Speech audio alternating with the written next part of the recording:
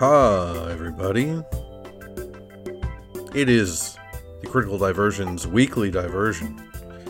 I never know how to fucking start these things. Did you ever notice that? If it ever sounds like I'm really struggling to get into the flow, that's why. I have no idea what I'm doing, ever, in any aspect of my life. If that isn't clear by now.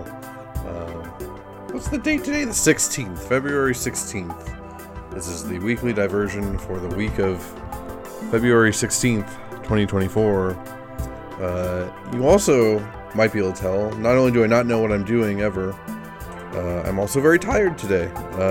My wife has worked a lot of early shifts this week, and I think I said this last week, usually when she works early shifts, I walk her to the subway. Even if we didn't need to do that, I just don't sleep well when she's not here, so I'm wide awake at like 5 in the morning, whenever she works an early shift, and yeah, she's worked a lot of early shifts lately. Not only that, I just got done, like half an hour ago, recording a Donkey Kong Country Tropical Freeze podcast with Seth and Eric over at All In. No better reason to get up at 6 a.m. than to hop on a call and talk about Donkey Kong Country Tropical Freeze for the 10th anniversary. We'll talk about that a little bit in the games, since that is a thing I played this week. But otherwise, you can look forward to that. I think that episode will be going up tomorrow, Saturday the 17th of All In. Yeah. So anyway, let's start talking about some stuff for our podcast.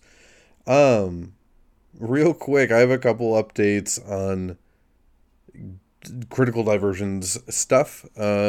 We've kind of turned this into almost like this is me doing like a voiced, I don't know, it's almost like a message in radio show at this point is what's happening, and it's all because of Sonic Frontiers. Classic. It would be because of Sonic related things. The past couple weeks, we've had like an ongoing Sonic Frontiers discourse, and I asked last week, not expecting any kind of answer, if Sonic Frontiers was actually good, because I still haven't played it. And I got like 4 separate people messaging me in the past week telling me their thoughts on Sonic Frontiers and if it is in fact good or not. I still don't really know what anyone thinks about this game.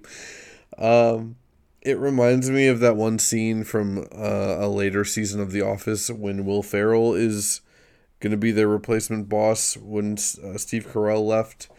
And he's trying to like talk up Andy for like a sales meeting.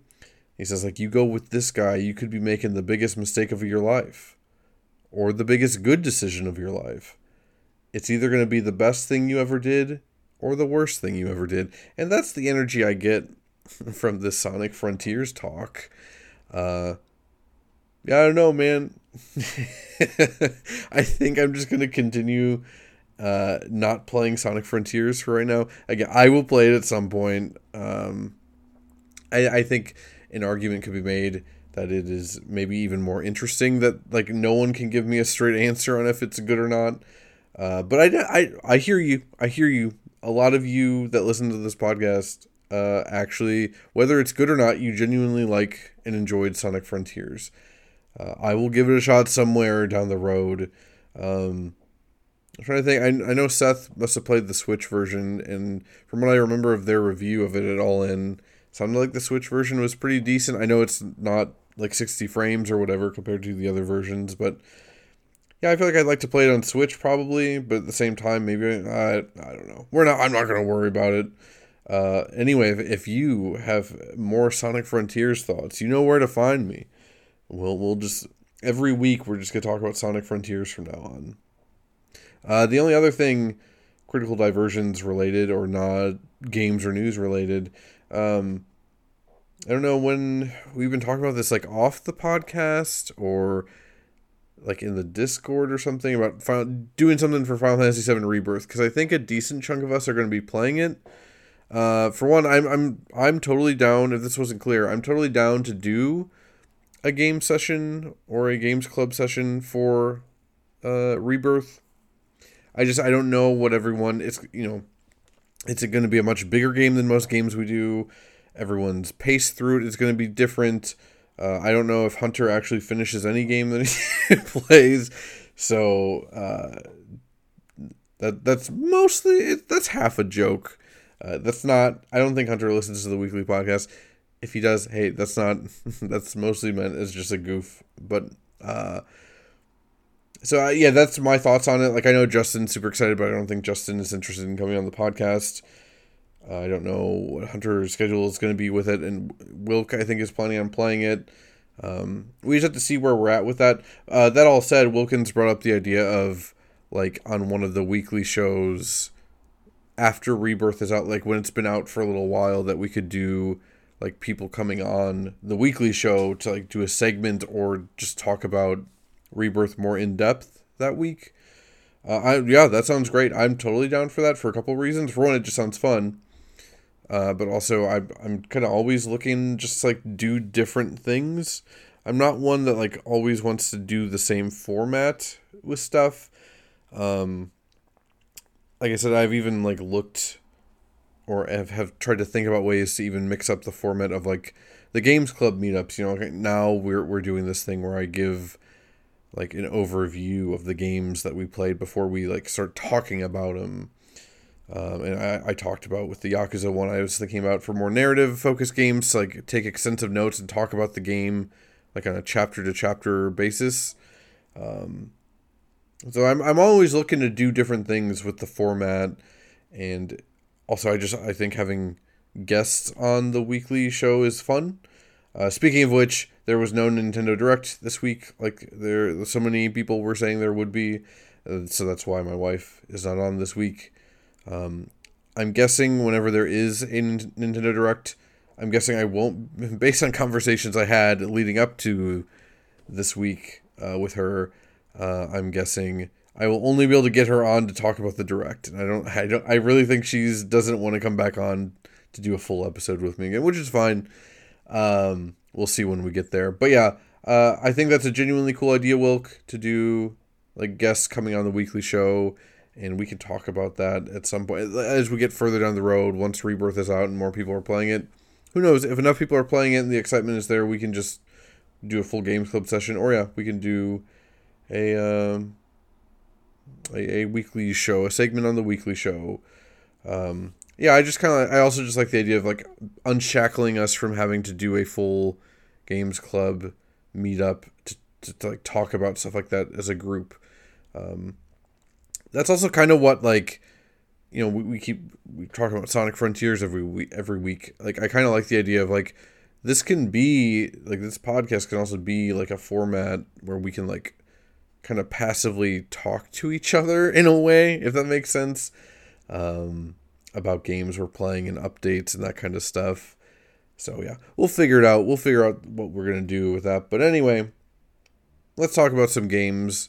It got a weird list of games this week. I guess let's talk about Tropical Freeze, Donkey Kong Country Tropical Freeze, since I already brought it up. For when I played this game, like, I don't know, like 5 or 6 times at this point in my life anyway. Seth, it was like literally like 2 days ago, or not even 2 days ago. He was like, hey, I know this is last minute, but would you be interested in coming on to talk about Tropical Freeze with me and Eric for the 10th anniversary this week? I was like, yeah, dude, of course. And then I immediately started a new file, and I was like, I don't know if I'm going to have enough time to play through this whole game, but I'm going to try and get as far as I can. No, I basically 100%ed it in like 2 sittings. Could not put it down, despite the fact that, again, I'm very familiar with this game. The only things I didn't do was the last, like, 3 levels in the bonus world that you get for, you unlock it by beating the game and also beating all the Kong temple levels. So you get to find all of all 4 Kong letters in every level, then beat the Kong temple levels, and then beat the game, and then you get this last bonus world open.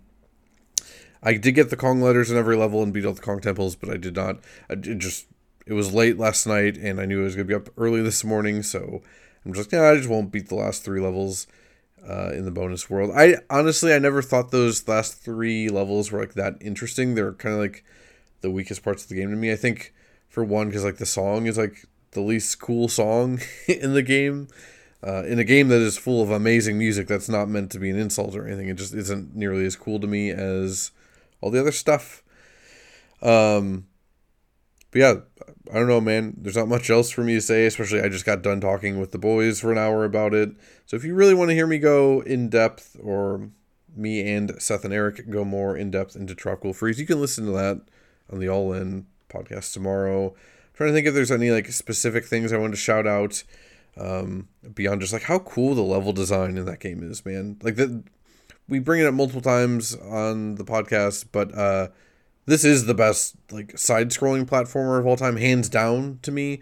I would go so far as to say this is just the best platformer, period. Like there's really, I don't know, there's nothing else to say about it. Like it's excellent. We talk a lot about like comparing it to Mario Wonder on the podcast, and we go in depth into some specific levels. So again, I don't want to retread too much ground that I literally just covered. Plus, just, I don't know, on my own, it's not as interesting to talk about since I just talked about it with two other people. But hey, yeah, play Tropical Freeze, man.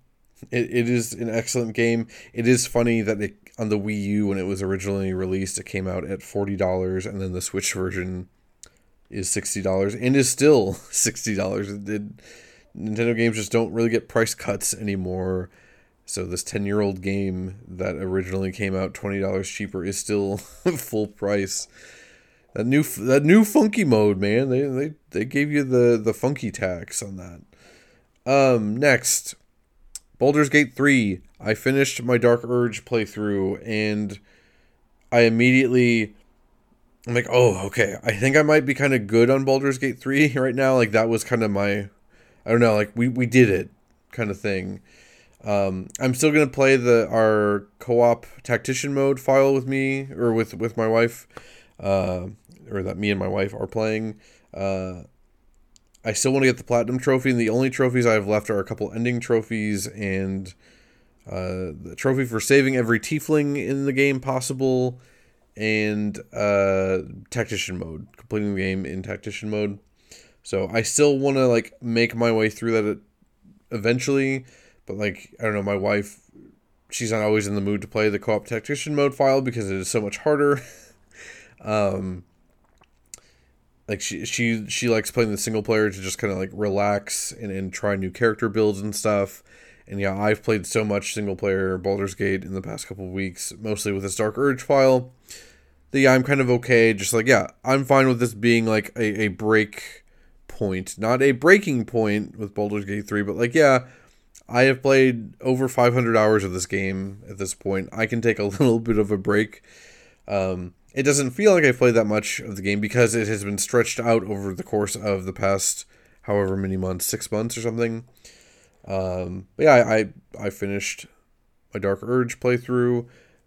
I did not resist the Dark Urge. I think I said that last week. I fully leaned into it, mostly just because that's one of the ending trophies is getting the ball spawn ending, and yeah, I didn't like it. I didn't like that ending from like a character standpoint. I don't have any problem with it from a writing standpoint.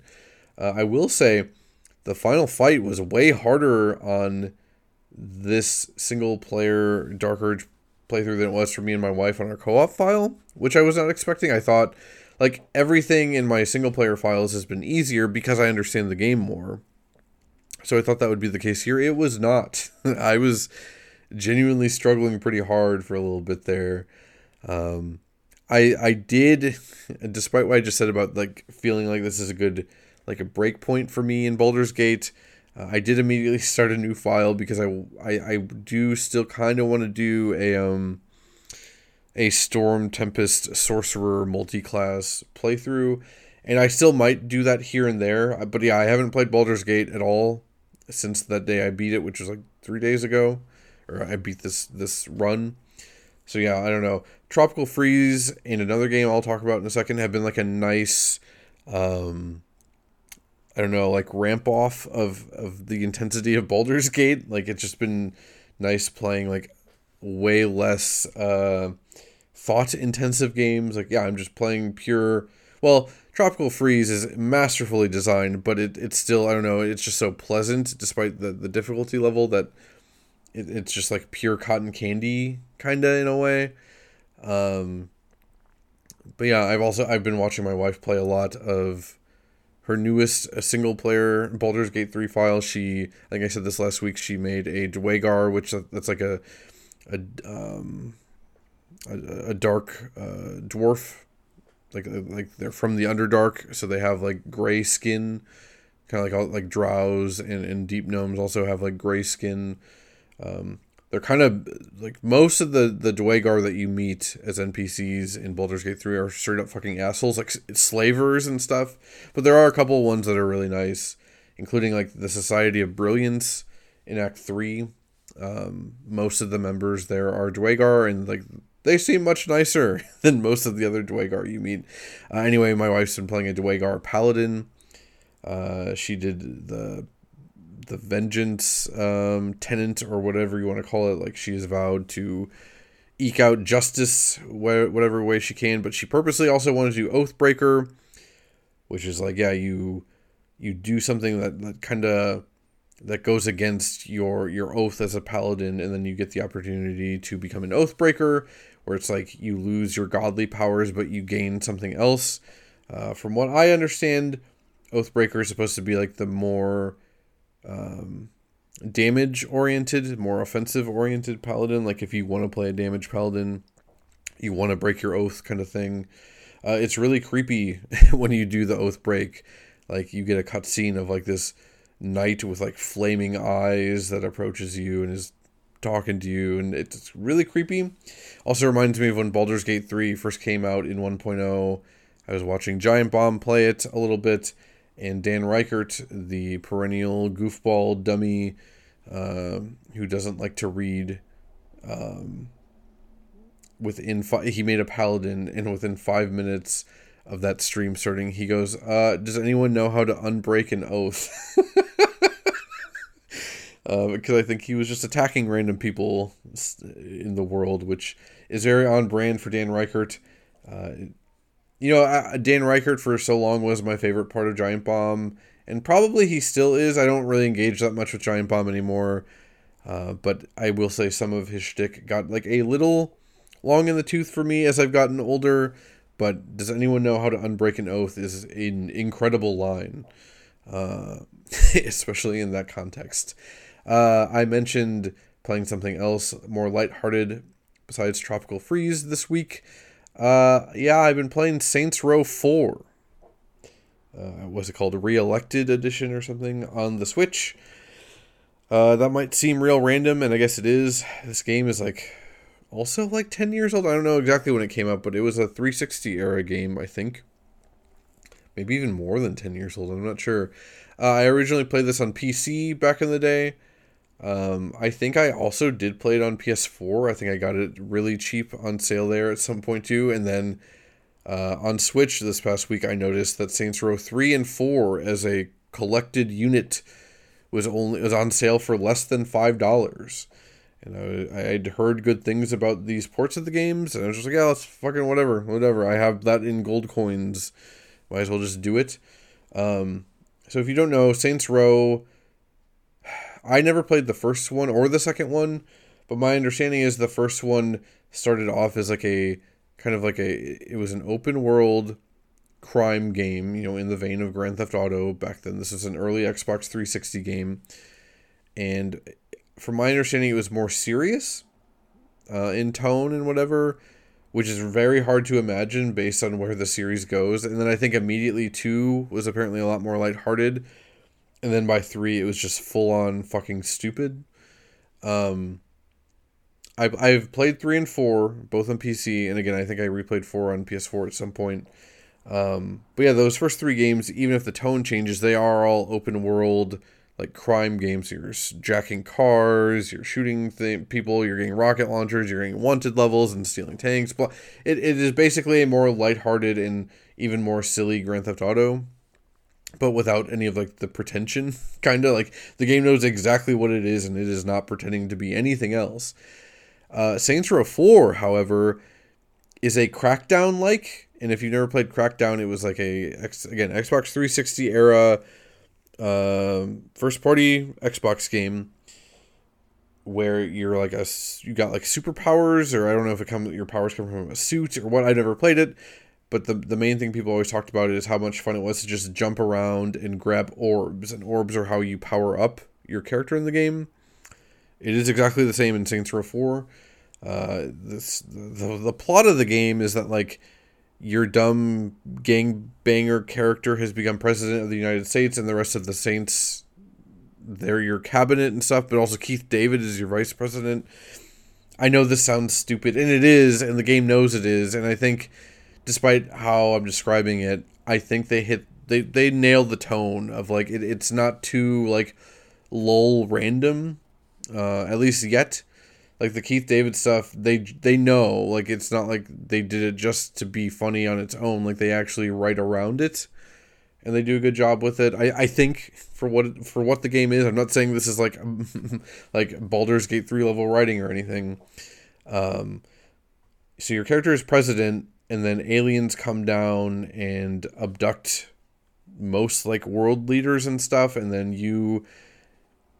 they put you in like a simulation, and then like you're in like a Pleasantville style simulation. And then to break the simulation, you start like shooting people and stuff. And then it turns full on Matrix, and like cops are turning into aliens as they try to kill you. And then, yeah, it's also like Crackdown in that you have superpowers because you're in a simulation, and they don't try and hide like the Matrix influence either. And you can just jump and fly and run at super speeds all over the place.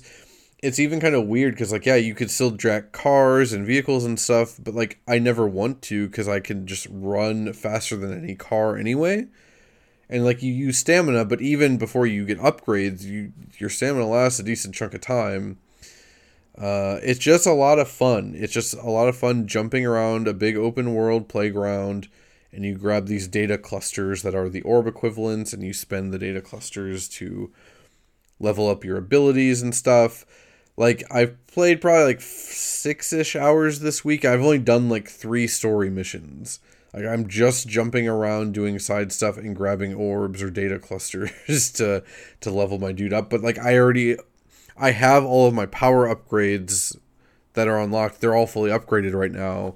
So I really should just do story missions. Like, I have over 400 data clusters in surplus right now with nothing to spend them on, because you have to do more story missions to open up more abilities and stuff. It's just a lot of fun.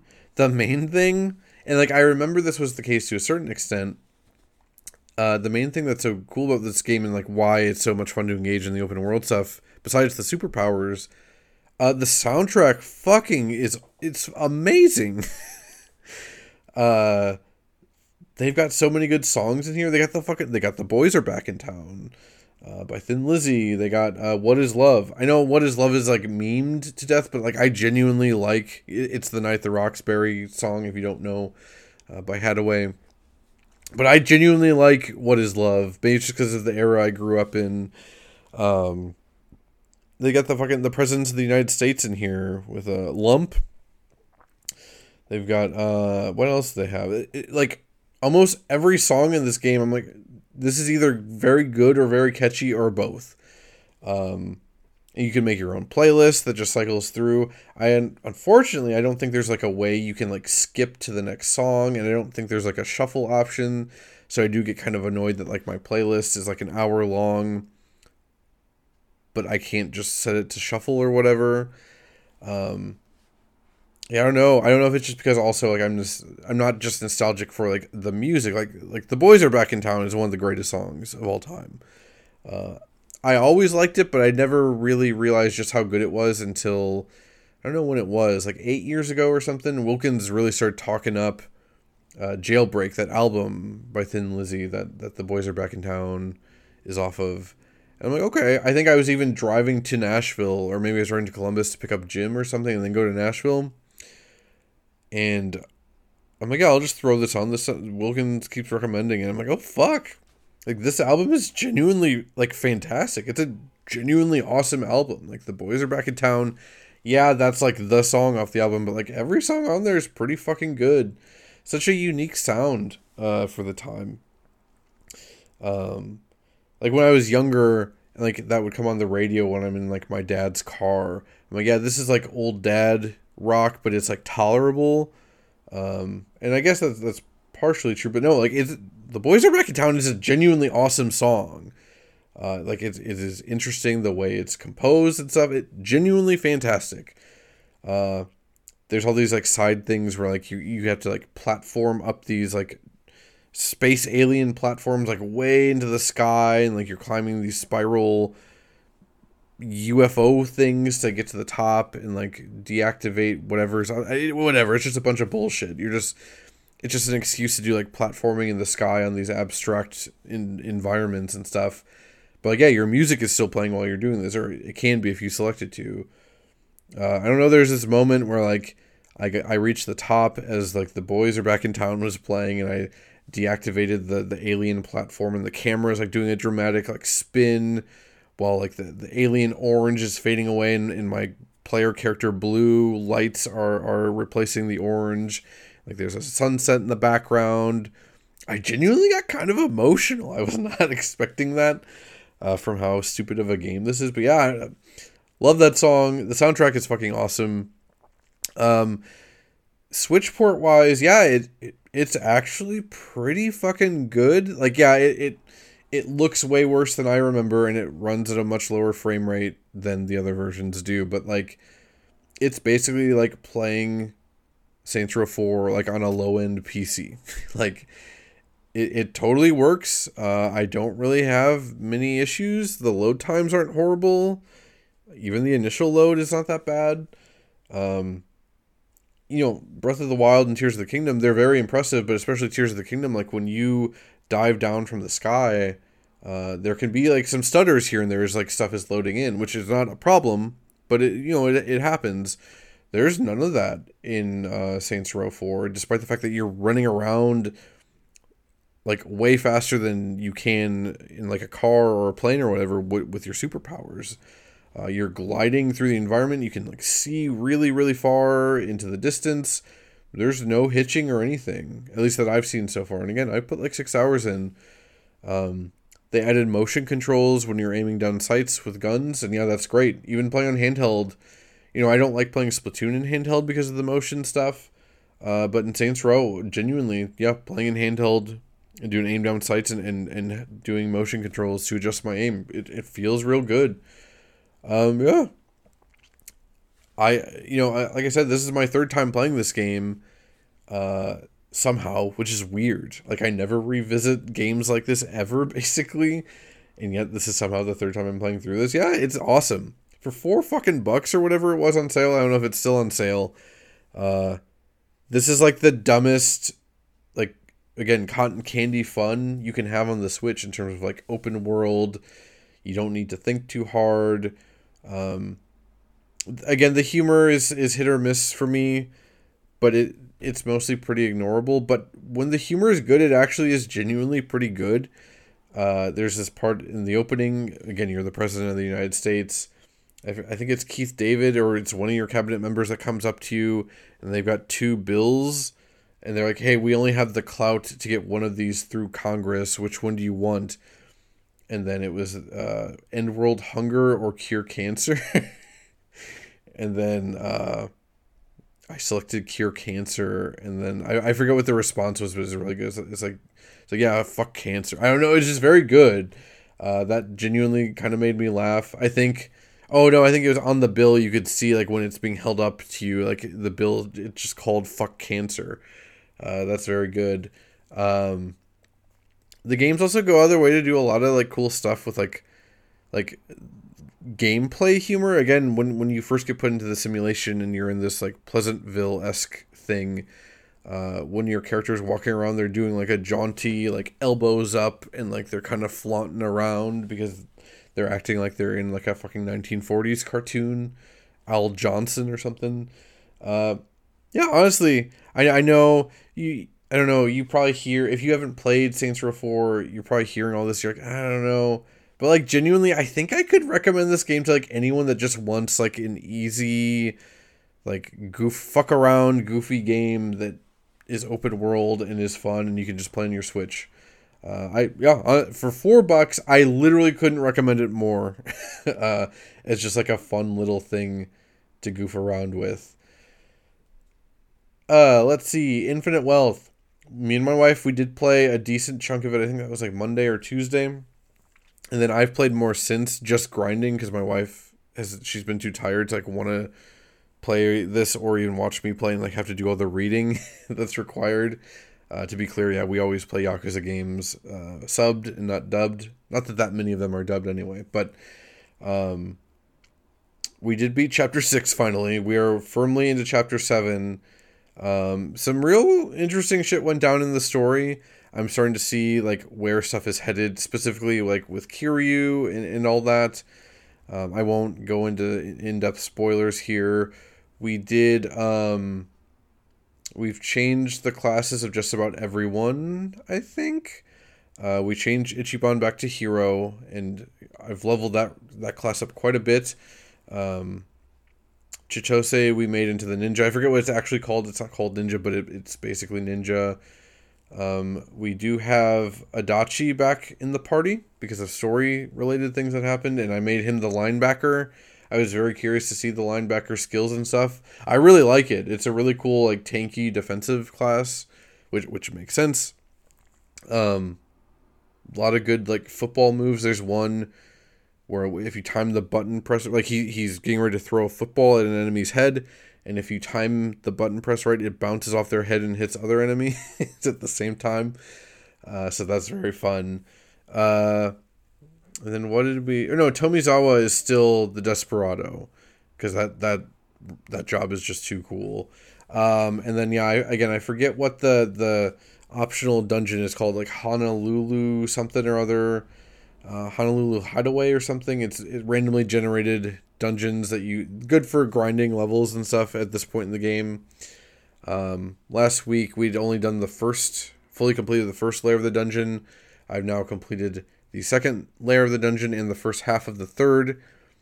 When I first went into the second layer of the dungeon, it was like recommended level 31 and we were only level 28, and that was a struggle at first. I think I had to leave. Like I leveled one time, like I have to leave and then come back. But yeah, once I got a couple levels in it, it was like no problem at all. I think, yeah, we went from like, again, level 28 at the start of this week to like, I think we're like low 40s now, or maybe late 30s. And again, I'm halfway through the third dungeon and it's not a problem so far, at least. So that's been fun. Discovered there's a whole Pokemon Snap mini game in here that I wasn't aware of. Much in the way that Dondoku Island is an Animal Crossing light thing that I wasn't aware of. Sicko Snap, where you get on these trolleys and you have to get pictures of like perverts in masks that are like pelvic thrusting all over the place and gyrating all over the place. I didn't expect that. Had no idea this shit was in the game. It's just so cool. I don't know, all the stuff that they managed to pack into these games, and such stupid things too. It's very, very fun. But yeah, since I'm not talking about the story, there's not too much else to update on. Just yeah, I have not forgotten about Infinite Wealth. Now that like Baldur's Gate 3 has kind of died down for me, at least, not for my wife, but for me a little bit. Yeah, I'm trying to get more into Infinite Wealth. And even though I still want my wife to be the one that's mostly playing the story, I figured it would be good for her. Like, I'll grind these levels out and you'll be way stronger. Oh, I got so much money doing the Honolulu Hideaway dungeon stuff that I was able to get like way better weapons for Tomizawa and Ichiban, and I'm saving up money to get another really good weapon for Chitose. Like, both Tomizawa and Ichiban's attack stat went up by like 130 something points with just one weapon replacement, which that's cool. It costs a lot of money, but yeah, we have plenty of money because of the Honolulu Hideaway stuff. Even when I get off this podcast and get breakfast, yeah, maybe I'll just finish off the rest of that dungeon while my wife's gone. I'm not sure. The last thing, I didn't know if I was going to talk about this at all, but why not? We haven't had a wife watch in a while, so I'm gonna cue that music.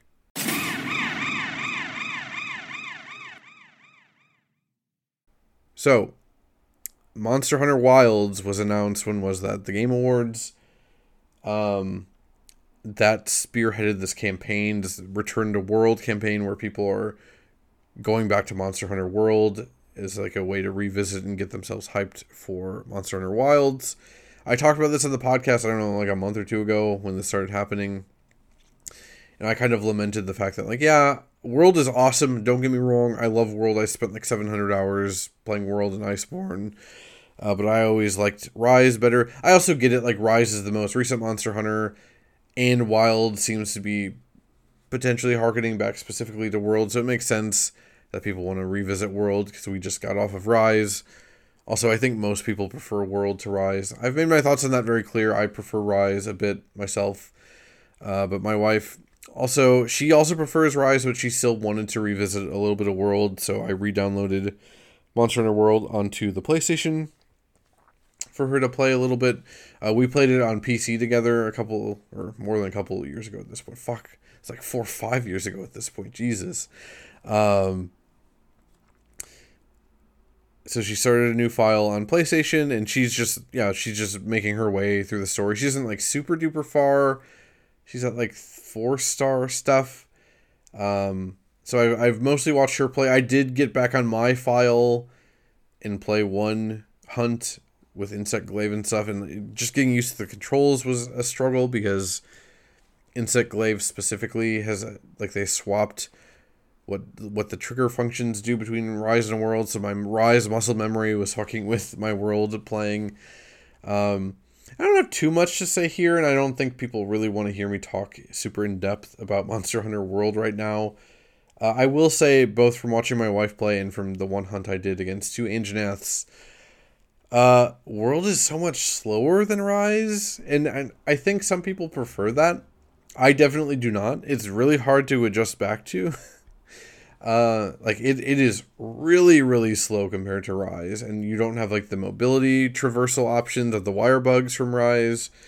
Honestly, yeah, I find it genuinely kind of hard to go back to World after Rise. Maybe I would need more time to pass, or maybe, yeah, we'll see how I feel about, like, Wilds when that comes out, but yeah, I don't know. I found it genuinely, like, not super fun to go back to.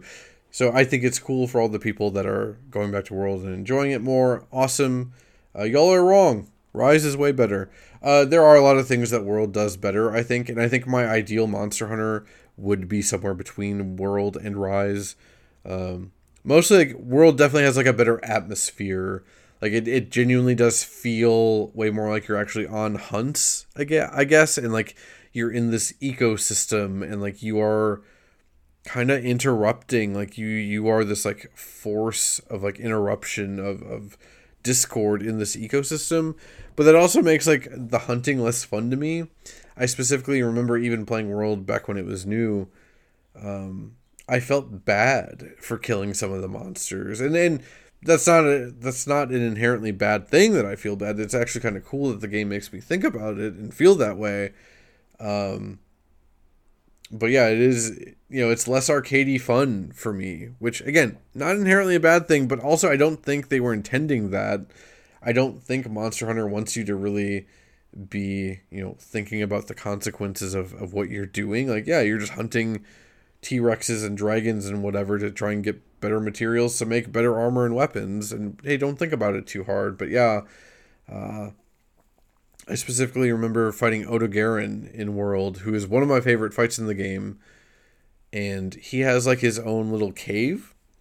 Like, you fight him in the Rotten Vale, which is just, like, a gross place in general. It's like a big giant decaying elder dragon or something that has, like, turned into its own ecosystem, and it's very poisonous and rotten down there, as the name would imply. And Odogaron runs off to his lair when he's weak to sleep and regain health. And I don't know, it just felt so sad to me that, like, I'm killing this thing. Like, it's just a creature that's trying to live in this world, Again, I think that would actually be cool, and maybe they should lean into it more. But yeah, that's definitely not the intention. They just want it to be like, yeah, you're going to his lair to fight it, to finish the fight. Isn't that cool? And yeah, again, it kind of is, but yeah, it made me feel sad. But anyway, yeah, my wife's been using, sure, her favorite weapon. It used to be the horn, but I think after Rise, the great sword became her favorite weapon in Monster Hunter, which is interesting. It's like the slowest weapon in the game. I'm not good with the great sword. I've only tried it a few times, to be fair, but yeah, it's your bread and butter is like charging up your attacks. It takes a really long time to charge, not even fully your greatsword swings. You can tank hits by doing a tackle while you're charging. You can only do this tackle while you're charging, so I think you still take damage, but you have super armor. So like it allows you to continue charging your attack. In fact, I think if you successfully tackle into an attack, you instantly get like a charge off of that, I think. Yeah, my wife fucking loves like the ebb and flow of great sword fights in Monster Hunter. And yeah, watching her play, I'm like, man, this doesn't really make me want to play World, but it does make me want to play Rise and learn how to play greatsword. She's even talking about like, hey, do you want to play Rise but maybe start a new file in Rise? I'm like, oh, I thought you just wanted to like just play some Rise, but yeah, we could start a new file. If we end up doing that, I'll probably just try and learn new weapons instead of just keep playing Glaive and Sword and Shield and stuff. And I think Greatsword would be pretty high up my list of things I want to learn. Also, Charge Blade. I think Charge Blade looks so cool, but I'm really intimidated by Charge Blade for whatever reason. But yeah, it's just fun to learn new weapons in Monster Hunter. Like the first time I started learning Gun Lance, which is literally like a lance, but like there's mechanisms that like can launch you into the air and stuff. That was really cool. And I was like, damn, why didn't I try learning this sooner? But yeah, I think that's all I have to say about Monster Hunter World and the Wife Watch, and consequently our games for this week in general. I'm going to take a break. I could use some water. I think I say that every week at this point. Music this week, because it's on my mind for obvious reasons, from the Donkey Kong Country Tropical Freeze soundtrack by David Weiss. We've got Frosty Fruits in a Snowbound Land. So stick with us and we'll talk about some news.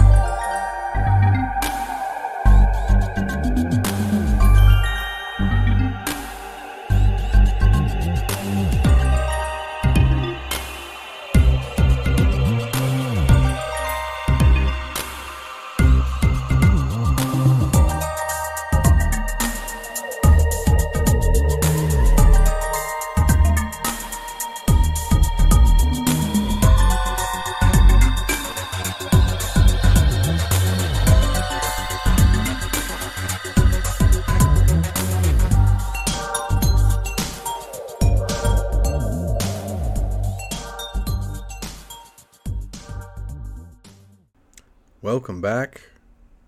It's still me. It's still the news. It's still February 16th. I promise. If the audio quality is worse, you'll have to apologize. It's super hot in this apartment right now. I was sweating real bad recording with Seth and Eric. Probably because I had just gotten back from walking my wife to the subway. It's not like it's hot outside. It's like low 50s. I'm large and hairy and I sweat real easy. So at that point, even in the low 50s, I can't put too many layers on and all this stuff. I just get way too hot. And yeah, I wanted the audio quality, since it's not my podcast, I wanted the audio quality for All In to be as good as it could be. I do not have that concern with this podcast. I'll just got to deal with it. If you hear cars going by sometimes, or if fucking ambulance sirens start, hey, you'd hear the ambulance sirens anyway. You just might hear them a little clearer with the door open right now. I'm at our desk. It's literally, I'm right next to our door onto the balcony, or the deck, or not the deck, patio, I guess. So yeah, it's funny, the street we're by, or the street we're right off of, is not that busy of a street, but apparently fucking every ambulance in the world has to go by. We are near a police station. We're right next to a police station, basically, but anytime you ever hear sirens while recording this podcast, it is almost always ambulances and not police sirens. Anyway, with that out of the way, let's get into some news. Maybe let's start with like the sad news. Not for once, we don't have anything too angry to talk about. I think I just want to get this out of the way because it's the only one I need an external link open for. So the Suikoden and Eiyuden Chronicle scenario writer Yoshitaka Murayama passed away. That was on February 6th. This is off of rpgsite.net. This was reported all over the place, but this just had the most concise information. I'm just going to read the official English statement from Rabbit and Bear Studios that RPG site posted on their website. It's just very sad all around. I think it was reported that he was 55. And again, Eiyuden Chronicle is the spiritual successor to Suikoden, the beloved PS1 era Japanese RPGs. And Eiyuden Chronicle is a Kickstarter success, and it's been in the works for years, and it's out in just a couple months, so it's real sad that he passed right before it came out. Yeah, I'm just going to read this statement from Rabbit and Bear Studios. Hello, everyone. It's with a heavy heart and deep sadness we must inform you that the scenario writer and head of Rabbit and Bear Studios, Yoshitaka Murayama, has passed away on February 6th due to complications with an ongoing illness. Murayama first began this journey of the creation of Eiyuden Chronicle 100 Heroes in 2020 through the support of his very loving fans on Kickstarter. Throughout the 3+ year development of the game, it was always the passion from his fans that continued to drive his creative vision and motivate him to put his all into the project. His hard work on Eiyuden Chronicle as scenario writer was finished, but as his co-workers and friends, it saddens us to know that he won't get to see the reactions from his fans. However, even with those feelings, we need to accept the reality that he is no longer with us and continue to push his dream forward by releasing Eiyuden Chronicle to the world. We want to maintain his legacy and vision with this game, and know that he would have wanted the rich world he has created with Eiyuden Chronicle to live on. His family sincerely appreciates your prayers and support, but asks for privacy and that no flowers, mail, or other offerings be sent. We will have more information on organizational changes to Rabbit and Bear, as well as changes to some of the Kickstarter rewards in the future. For now, we appreciate your continued support. Signed, Rabbit and Bear Studios, Junko Kawano, Junichi Murakami, and Osamu Komuta. Yeah, like I said, it's just very sad. We've talked about Suikoden and Eiyuden Chronicle on the podcast a few times. My wife, Suikoden 2 is one of her favorite RPGs ever. She's really looking forward to both Eiyuden Chronicle, again, the spiritual successor to Suikoden 1 and 2, as well as the HD remasters of Suikoden 1 and 2, both Eiyuden Chronicle, and those Suikoden remasters are slated to be released this year. Again, Eiyuden Chronicle, that's like in April. I think April like 26th or something. So yeah, that's just real sad. 55 is way too young to go, and it's weird to be living in this world now where like game developers are going to start passing more frequently. But again, this was not natural causes. This was like sounded like organ failure stuff going on, and yeah, it's just sad. I was gonna save that for the end originally, but I thought maybe we'd get this out of the way first. And hey, rest in peace. You created some beloved games. I am looking forward to watching my wife play Eiyuden Chronicle. That last trailer they put out looked fucking awesome. Again, my wife and I talked about it on the podcast when she was on like a month ago. But yeah, rest in peace. Very sad shit. Next, Splatoon 3 Side Order previews went up this week. So again, this is the DLC, the paid DLC for Splatoon 3. We didn't know too much information about it beyond like thematic stuff and like visuals, what was going on previously until this week. It's out next week, I think the 25th or something like that. It's a roguelite. Like, it's a full-on roguelite mode where you have to ascend 30 levels up this tower. For one, that's just interesting, period. But, we've been waiting, or at least I've been waiting to see Nintendo's take on roguelite format for quite a while. So not only is this cool in that sense, but like, yeah, the fact that they're doing it in Splatoon is awesome. I remember when Bowser's Fury was announced, but we didn't know any details about it for a while. There were rumors that was going to be like a Mario 3D platformer roguelite, which, yeah, that sounded awesome too. It was not that at all, really.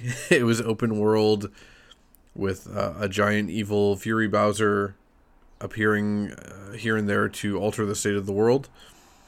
But, yeah, there's not much for me to say here beyond, like, I was probably just going to watch my wife play Side Order, back when we thought it was going to be, like, the Octo expansion for Splatoon 1, where it was just, like, linear, kind of straightforward, more single-player Splatoon. Hearing that this is a roguelite, I'm probably going to get this. It's only $25 for the DLC. I haven't pre-ordered yet, but I think I'm going to in the next couple days, maybe this weekend.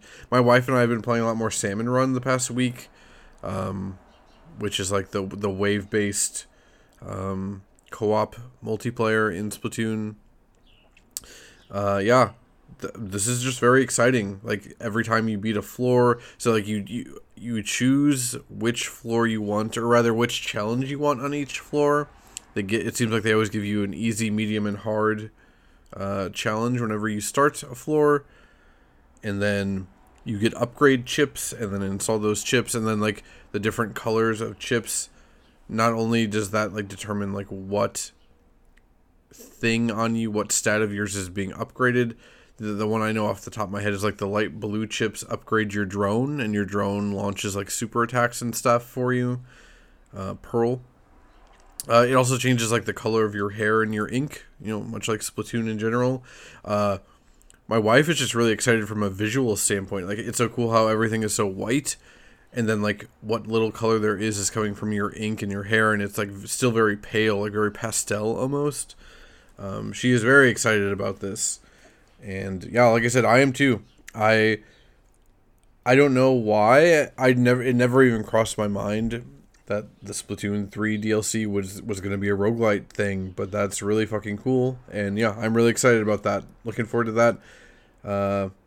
Again, I didn't write down a date, but it's next week. I don't know what date it is, but it is next week. So on next week's podcast, you might even hear me talking about it a little bit. We'll see. Next, we'll stick with Nintendo news for a minute.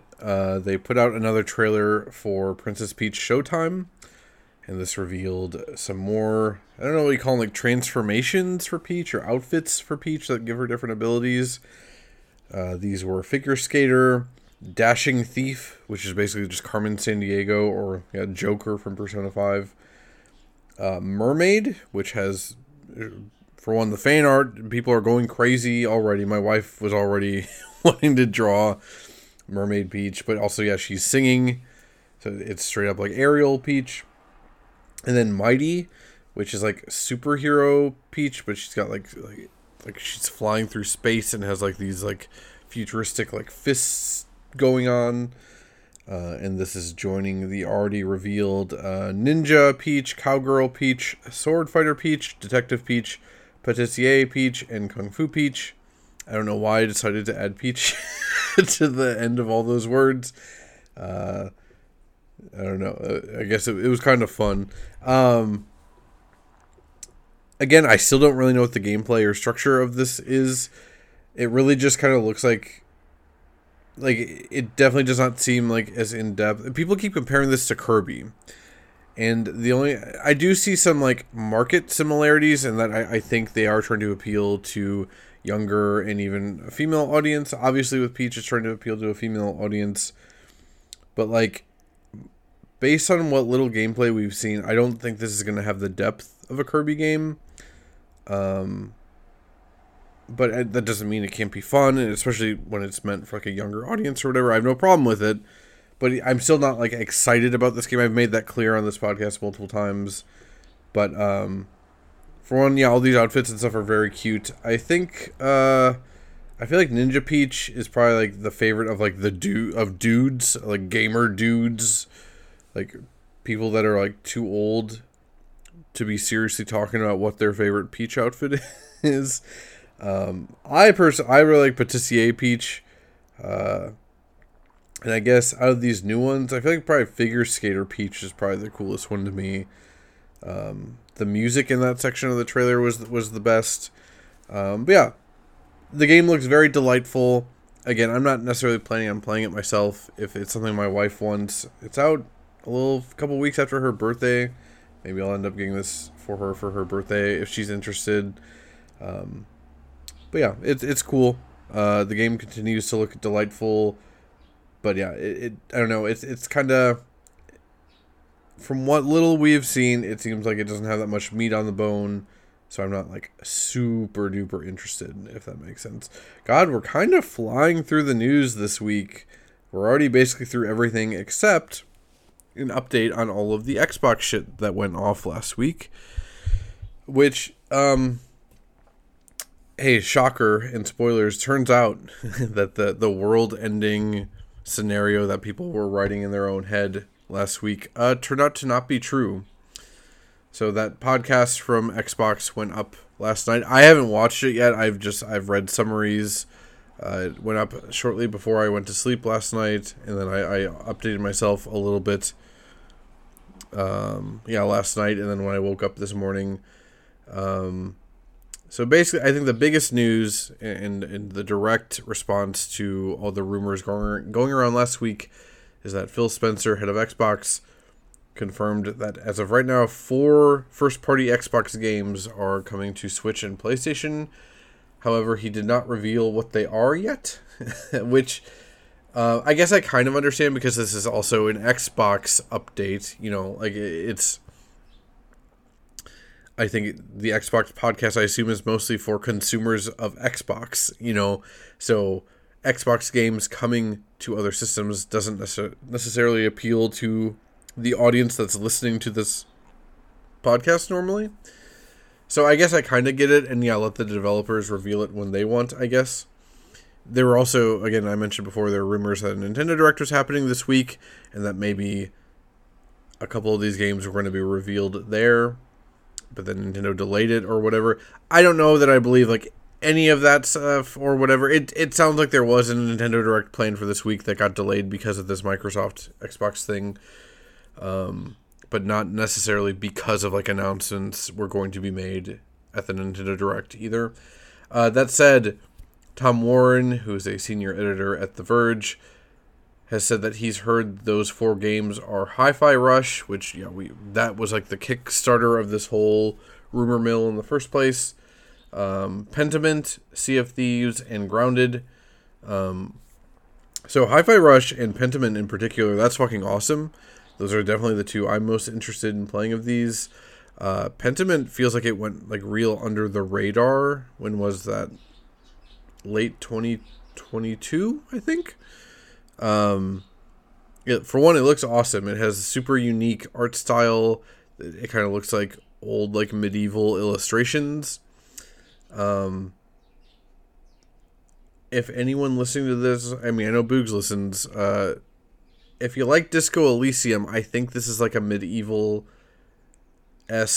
Disco Elysium. It is a like point and click like computer RPG with I believe like stat checks and stuff like that. So if you're looking for your next Disco Elysium hit, there aren't that many of those nowadays. Pentiment might be up your alley, and yeah, I really like the art style of it. Hi-Fi Rush, that was released it was a shadow drop onto Game Pass at an Xbox event like a year ago, and it's like a rhythm-based like action combat game that people I feel like really like. I kind of avoided watching much, if any, footage of this game beyond the initial trailer, just because it seemed cool, but I wasn't planning on playing it. But now that it's coming to Switch and PlayStation, apparently, reportedly, I'm probably going to play this at some point. Sea of Thieves and Grounded, those are both more games as a service-y or live service games. Sea of Thieves being from Rare, and Grounded, I don't know much about Grounded. I know that it's like Honey, I Shrunk the Kids-esque, like you get shrunk down, and then it's a lot of like, it's like a survival game, but you're shrunk and you're going to kill lots of like bugs, like ants and spiders and stuff, to craft new armor and weapons and blah, blah, blah. My wife a couple years ago when Grounded was new, she was big on like watching streamers play Grounded. I forgot to even tell her that apparently Grounded is coming to other stuff. She was actually interested in playing it. She loves like insects and that kind of stuff, so it makes sense that it would interest her. So I don't know if she actually wants to play it or not, but at the very least, she will be interested to hear that it's coming to other stuff, including potentially Switch. Like I said, to me, Hi-Fi Rush and Pentiment are the big wins of those. It feels like more people need to play both of those, including myself. I've not played either of them. That was like the big update for it. It's nothing super interesting.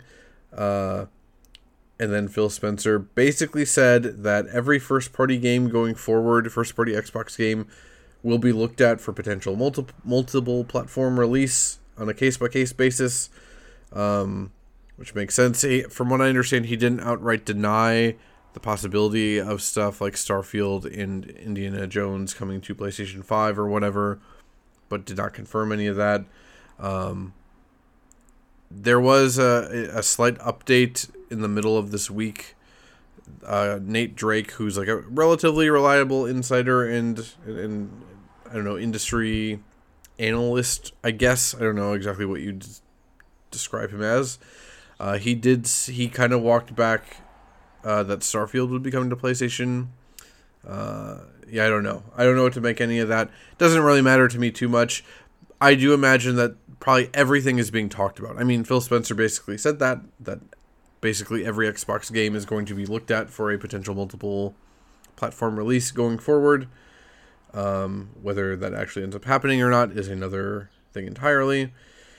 Other stuff coming out of this: Activision Blizzard games will be coming day one to Game Pass, including Call of Duty. So that's pretty huge, and it's kind of what I said last week, right? Of like, if every Xbox game did get released on other hardware, I still think Xbox has enough of a unique offering, even without any exclusives, to entice people to buy their console. That's mostly Game Pass, right? Like, again, if you only buy a couple games a year and one of those games is Call of Duty, you instantly can get an Xbox Series S or X in Game Pass, and you're already saving money, just off of that. And then Diablo 4 is coming to Game Pass in March. I think they gave a specific date. I didn't write it down here. I don't think it's that interesting that Diablo 4 is coming to Game Pass, but I'm sure there are plenty of people that are excited about that. He did talk about, or at least give kind of hints at like future Xbox hardware. I doubt this was planned to be talked about, but because of all the reports and all the people freaking out, he felt the need to basically say, hey, no, we're still making Xbox hardware. again, it's kind of what I said last week. Barring any crazy shit happening, I would be very shocked if we don't get at least one more Xbox the way things stand now. He said something about like it will be the biggest technical leap that we have seen in a console generation ever. We'll see about that. I don't know. Apparently, there's also been a lot of hints about potential Xbox handheld devices. Phil Spencer's apparently been liking a lot of tweets about handheld things. I don't know. He apparently also addressed the idea recently of like stuff like the ROG Ally and these handheld computers that have been coming out specifically for games the past couple of years, that he wants Windows to be able to run better on devices like that and be more optimized for devices like that, you know. To me, I also took those rumors we talked about last week where like Xbox wouldn't be producing their own hardware anymore, but would be like willing to license the name and like the operating system out to other hardware manufacturers that want to produce their own Xboxes. I wonder if that rumor is true or has merit, and it's about a handheld Xbox. Like that makes way more sense to me than Xbox is completely leaving the hardware business. Like no, they're going to continue making their consoles, but yeah, maybe they will license out the Xbox brand and OS to other handheld manufacturers. I think that makes a lot of sense. And yeah, in my head, that has to be where those rumors were coming from or originating. But otherwise, yeah, I think that's it. I think we actually have a shorter episode for once, boys. Yeah, it's just funny, all the meltdowns, like complete fucking societal meltdowns on the internet over Xbox reports last week, and it turns out that things are basically the same as they were a week ago or 2 weeks ago. It's just that a couple smaller games and a couple live service games are going to be ported to other things. And frankly, going forward, like live service games should probably be multi-platform always anyway. I know, like Marathon from Bungie, and Bungie is now owned by PlayStation, that I think is confirmed as coming to everything. Destiny 2 is still available on everything. It doesn't make sense.